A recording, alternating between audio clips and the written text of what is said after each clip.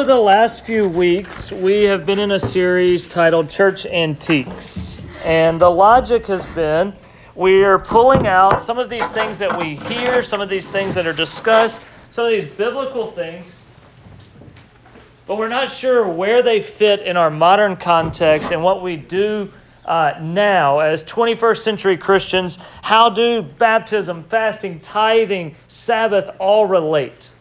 And we've gone through, over the course of this study, we've looked at baptism and understood that it isn't an actual washing, but it's symbolizing the washing that has taken place as we have been buried in death and raised to new life. We discussed that baptism is an outward expression of the inward change that is taken, that we are proclaiming to all around. We dusted off this practice of Sabbath, and it's been really cool to watch you guys taking part in this and saying, I want to participate in this holy and righteous activity. And Sabbath, we discussed, is a stopping of work for the sake of rest, restoration, and reflection.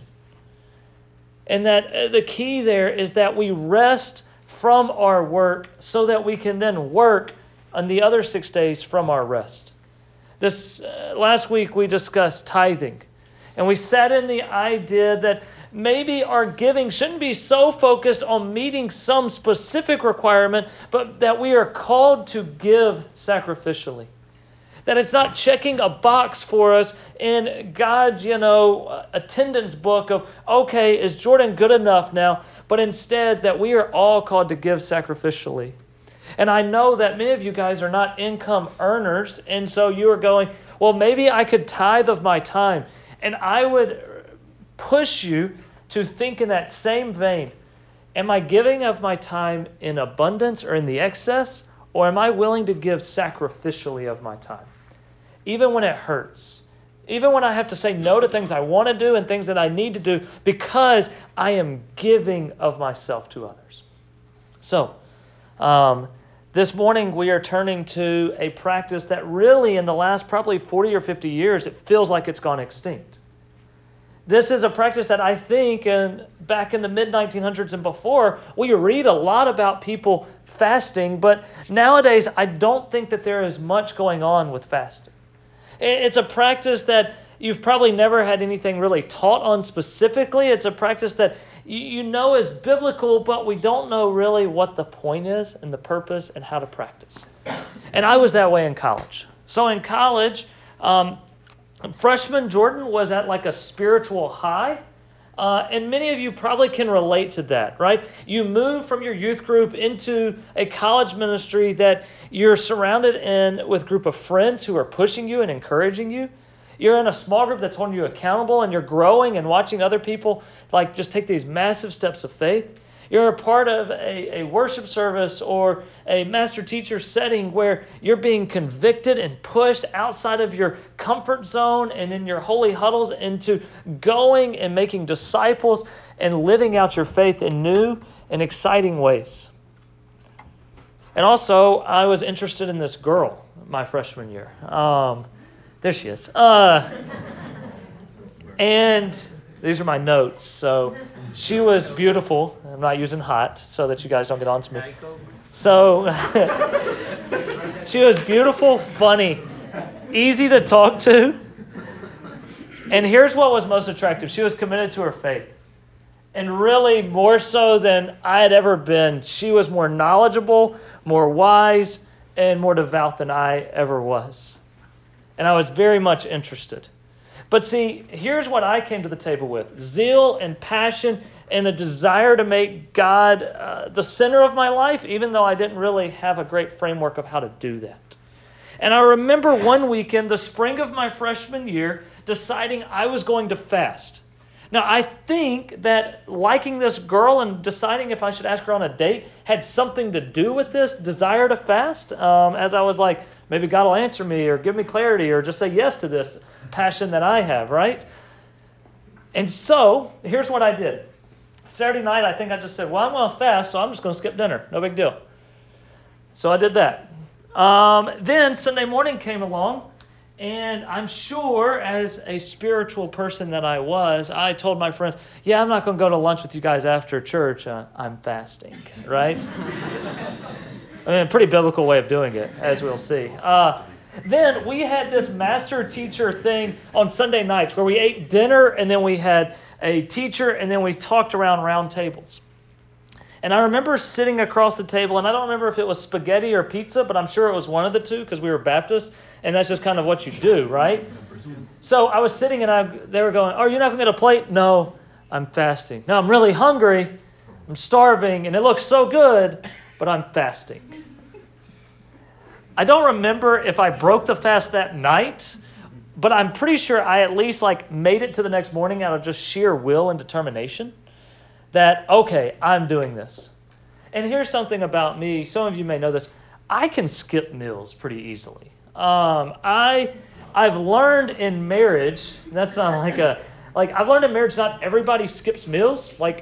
Carla needs her Zone Bar every single morning, no matter what. Even if we're going to breakfast at 9:30, yeah, I need to go ahead and have my Diet Coke, right? And my Zone Bar. That's just what it is. But I can skip meals. So this week, I didn't have dinner Thursday night and didn't have breakfast Friday morning. So it was about 24 hours between eating. That's not that big of a deal. That's not a spiritual thing. That's just laziness or just not caring, right? But in this time of fasting that I did, I just skipped meals and I just dwelled on how hungry I was. I'm pretty sure I didn't even drink water, which is dumb, all right? And don't encourage that, okay? So, anyways, this was spiritual freshman Jordan at his mountaintop, right? Look at me, I am following God, I am devout. But here's the deal. I didn't understand what was going on. I just did it because I thought that's what you're supposed to do, but I was misguided, misinformed. I misunderstood completely. All I did in that weekend of fasting was create unnecessary hunger and discomfort for myself. And here's why. I failed to replace it with anything. I simply just deprived myself, and didn't do anything godly or spiritual or focused or purposeful in it. So as we jump in this morning, we're going to understand what fasting is. But before we can understand what it is, we have to verify that it's something that we should be practicing. So I want you to hear this morning that fasting isn't something we might do, it's something that we must do.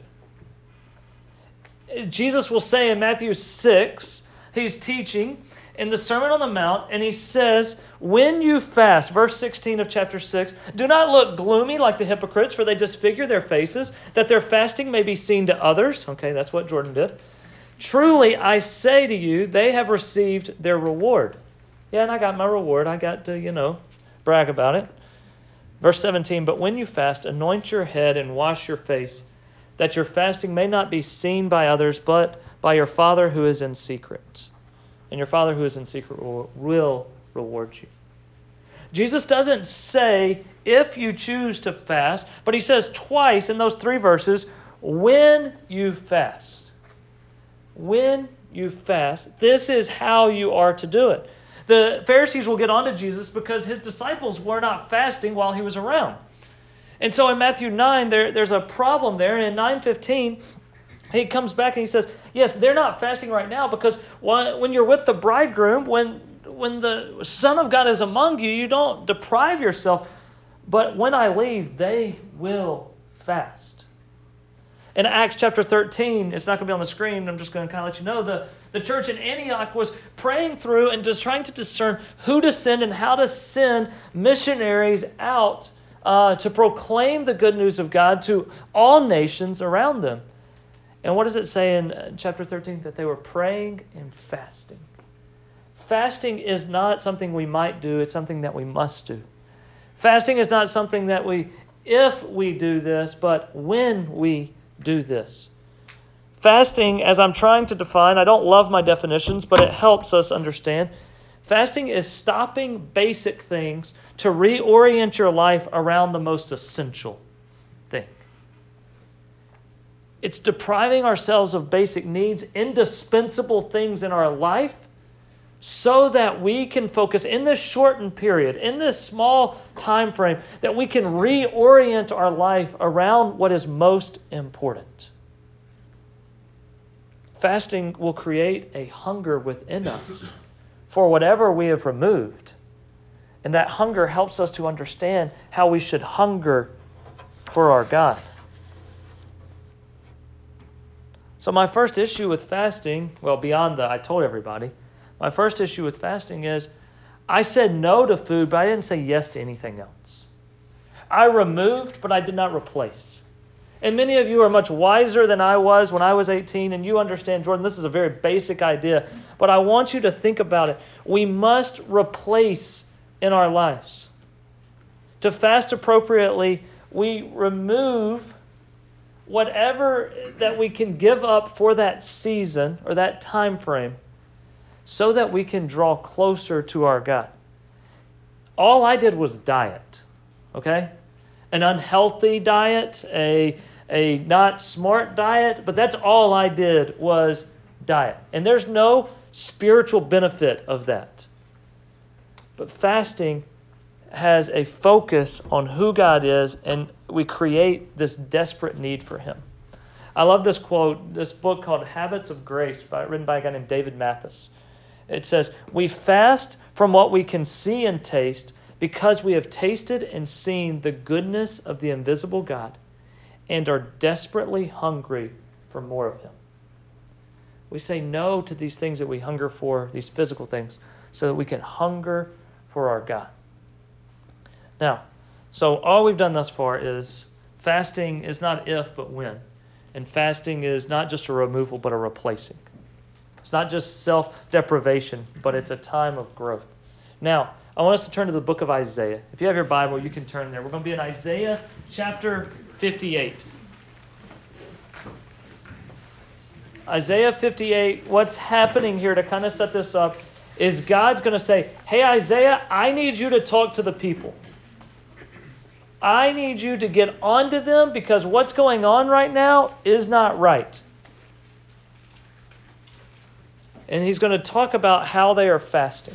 So Isaiah 58, if you get to Jeremiah and Ezekiel, you've gone too far. If you've got to Psalms, keep going a little bit. Isaiah 58, verse 1, it says, "Cry aloud," this is God to Isaiah, "do not hold back. Lift up your voice like a trumpet. Declare to my people their transgressions, to the house of Jacob their sins." Okay, so that's hard, right? Like, that's not a real fun job. When Isaiah says, "Here I am, Lord, send me," in chapter 6, here's some of what he gets to do, and it's not a lot of fun. He says, make your voice like a trumpet. Be loud, obnoxious, and let them hear about their sins. And then what you're going to see in verses 2 and 3 is that it seems like they're doing things right. They seek me daily, verse 2, and they delight to know my ways, as if they were a nation that did righteousness and did not forsake the judgment of their God. They ask of me righteous judgments. They delight to draw near to me. Once again, it all seems pretty good. And then here comes their complaints. Why have we fasted and you not see it? Maybe you've said, God, I've been praying for this. Why aren't you answering? Why have we humbled ourselves and you take no knowledge of it? God, where are you? Why are you not showing up? I'm hurting. I need you. I want you to do what I want. And you're not showing up. Eugene Peterson, in the Message, he writes it this way. He says, they're busy, busy, busy at worship. They love studying all about me. To all appearances, they are a nation of right living people, law-abiding and God-honoring. To all appearances, that is. They ask me, what's the right thing to do? And they love having me on their side, but they also complain, why do we fast and you don't look our way? Why do we humble ourselves and you don't even notice? Kind of help us to see that. Continuing in verse 3, he says, behold, in the day of your fast, you seek your own pleasure, and you oppress all your workers. You fast only to quarrel and to fight and to hit with a wicked fist. Fasting like yours this day will not make your voice to be heard on high. Is such the fast that I choose, a day for a person to humble himself? Really what he's meaning is a day for you to just show off that you're super humble and super spiritual. You really think this is what I'm going to do? See, in your fasting, you are just seeking your own desires, not mine. In your fasting, you're oppressing. You're making life more difficult. You're not loving your neighbor. No, you are hating your neighbor by the way that you are living in this spiritual facade. This is not a fast that I will accept. Verse 6, he goes on. He says, is not this the fast that I will choose? And the negations there can be confusing. Here's what I want you to do, is what he says. I want you to loose the bonds of the wickedness. I want you to undo the straps of the yoke, to let the oppressed go free, to break every yoke. Is it not to share your bread with the hungry and bring the homeless poor into your house? And when you see the naked, to cover him? Doesn't this just sound like what Jesus talks about when he says, well done, my good and faithful servant? Because when I was naked, you clothed me. When I was hungry, you gave me food. When I was thirsty, you gave me something to drink. When I was in prison, you visited me. This sounds very, very similar, doesn't it? This is the fast. This is how we should live as we respond to our God. So what do we get from Isaiah 58? Incorrect fasting should have no hope of God responding. Incorrect fasting, selfish fasting, should have no hope of God responding. Fasting that just exalts the individual is not a fast that God accepts. David Mathis will say, fasting is a desperate measure for desperate times among those who are themselves desperate for God. This is I am at my end. I have nowhere to turn. God, I long, I need, I am calling upon you, and I am putting aside everything that I want because I want you more than I want this. The people of Isaiah's day were using fasting as a fast track to receive from God. It became a tool to manipulate and to demand God to do what they wanted. But true fasting, as he will come out in 6 through 8-ish, is living sacrificially with a kingdom mindset. It's sharing the bread that you could eat with those that are hungry. It is releasing those that are bound in chains to addiction, to shame, to just sin. It is setting them free. It is serving the oppressed, not increasing the oppression on others because you're doing this spiritual deed. To fast says no to my needs. To fast says no to my needs and yes to the ways and to the will of God. Fasting is an act of worship that proclaims that louder than the pains of my hunger inside of me is my desperateness for God. So I want to close this morning with just some really simple steps of how could you fast? How could you build this into your life and allow this to be a part of what you do? How can this be a desperate measure for desperate time because you're a desperate person for God?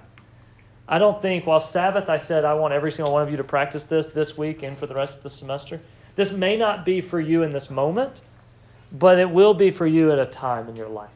So how do we fast? First, start small. Okay? Don't just go, all right, I'm pretty good at skipping meals. I'm just going to fast for a week, right? I'm just going to carb load on the front end, and then I'm just going to kind of get after it, right? No. Start small. Skip one meal. Skip one meal. Maybe it's you want to start your week off. Maybe you've just been getting in a bad rhythm every single week this semester.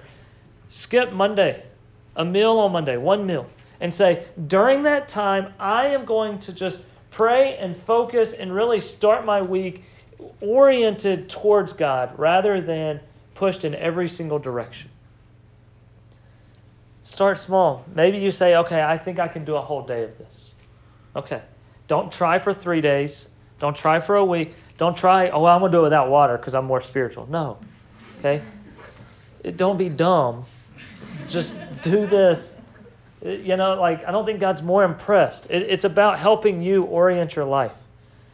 All right? Secondly, plan not only what you're going to remove, but what you're going to replace it with. See, here's the deal. So many of us have participated in Lent before, right? And so we've given up Netflix or Twitter or, whatever. But the problem is we just replace it with just something that's similar, right? Like, I gave up Netflix, but I got really into Fortnite. Like, okay, like, sure, great. Yeah, I'm really proud of you. I think God's honored for these 40 days, right? Like, no. Giving up Twitter, but just like adding Instagram time and followers doesn't help you. What are you going to remove, but then what are you going to replace it with? Be it a time of prayer, be it a time of meditation, solitude, silence. Is it a time of just like, you know what, in this hour, I'm just going to read the book of Ephesians. And then next Monday, I'm going to read the book of Galatians. Or I'm going to read as far as I can into the book of John. And just sitting in these stories. Well, what are you going to replace it with? Don't just plan, I'm just taking this meal off, but replace. Plan your replacement. Thirdly, consider the ramifications. Here's what I mean. I'll illustrate this way. Carlin and I, for the past 2 years, or really probably even more, have gone on a beach trip around our birthdays. So June 16th is my birthday. June 30th is Carlin's. So I expect you to remember and just send things, all right? We like that. Yeah. So anyways, we tend to go on my birthday to the beach. Carlin doesn't love that, but I use the excuse that prices are more expensive around July 4th. So we go on my birthday. And so anyways, that's just Diet Coke, right? So anyways, here's what we do. Because we want to be with the best beach bod that we can, but we don't like working out or really doing too much to like get there, we try to like the week and a half before just say no sweets.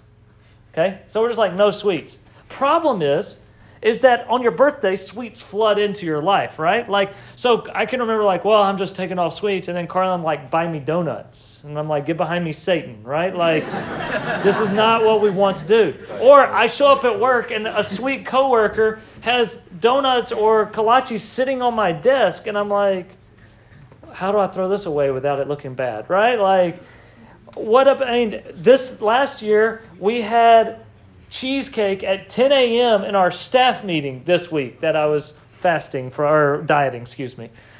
Like, consider the ramifications, because I was robbing people of the hospitality they were wanting to show and the way they were wanting to celebrate by just saying, oh, well, no, I'm not enjoying this.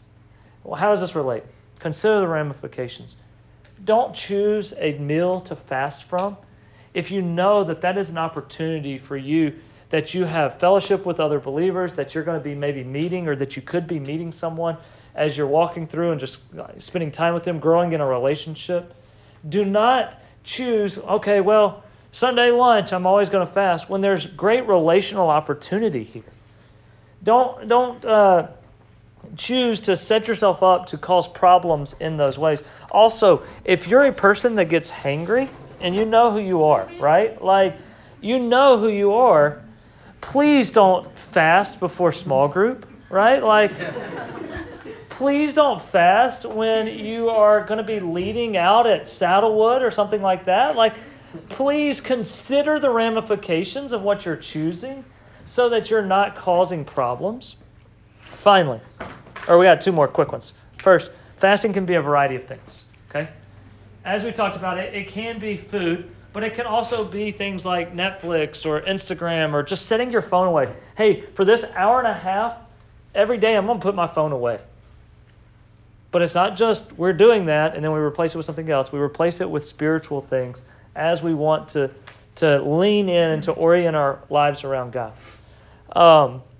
So maybe for you, some of you, food is not the thing you need to fast from. All right? If you have like diabetes or just like blood sugar issues or anything like that, don't feel like you are falling behind and that you cannot be spiritual because of this. No, find something you can fast from. And fasting doesn't have to just be personal. Okay?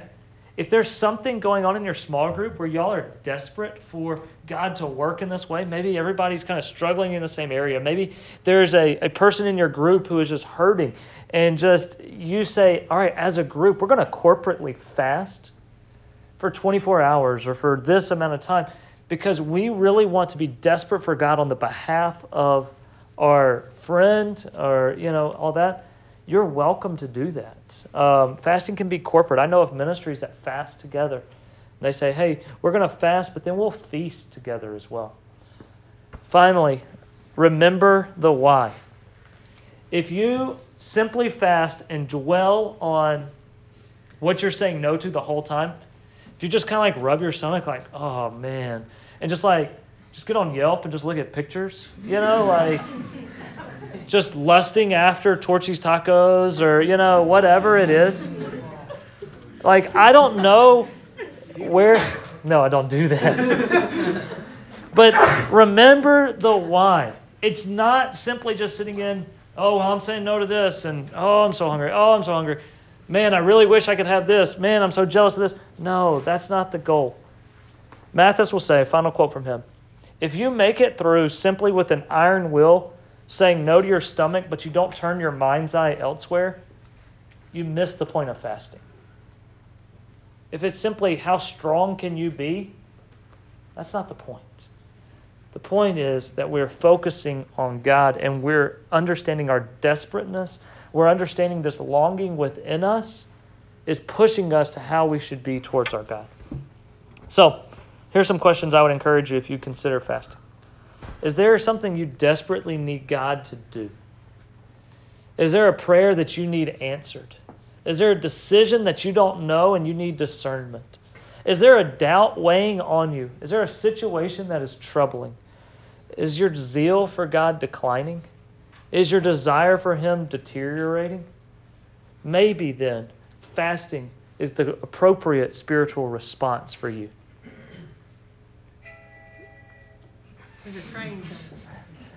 Wherever you just need to step in and go, or maybe you just realize the excess of your life. I was reading this week, it says, we are gods to our stomachs are our gods. And we bow down and worship them. We live in a country where obesity is the majority in a lot of ways, right? Or is the norm. And we have to be able to say, you know what? These things that are so natural for me to desire, I am going to choose to give up. But not just to give up, but for the sake of leaning into God and orienting my life around Him. So let me pray for us. Dear Lord, we love you. And Lord, the only reason that we would ever consider fasting is because of how good you are to us and how great your grace is. Lord, we love you because you first loved us. And fasting is just a step of loving in return. Fasting is just a response to your love for us that is displayed on the cross, where us as sinners, as vile, as awful, as terrible people, Lord, you came and you endured the shame, the pain, the ridicule for us. Lord, this week, as Holy Week is upon us, Lord, you showed up in Jerusalem that day on purpose, for a purpose. While they are praising, you knew that they would be ridiculing you at the end of the week. Lord, help us not to lose sight of that. And Lord, as we now try to respond to you in spiritual acts that honor you and that help us in our walk, Lord, be with us and guide us. Give us clarity and understanding of how we can do this in a way that is appropriate and not selfish. Lord, in our time together in discussions, Lord, may it be fruitful and helpful. It's in your name that we pray. Amen.